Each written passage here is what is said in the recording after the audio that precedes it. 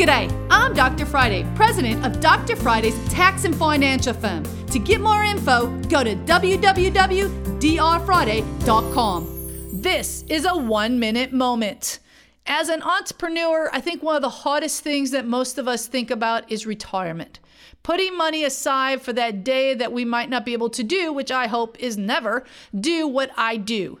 But if you are a self-employed person, there is a thing called a SEP, right? And you can maximize that SEP at $58,000.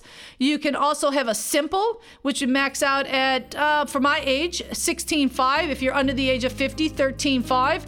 And a 401k, most employers, they're expensive for the small business, but bigger employers, $19,500 or $26,000 if you're over the age of 50.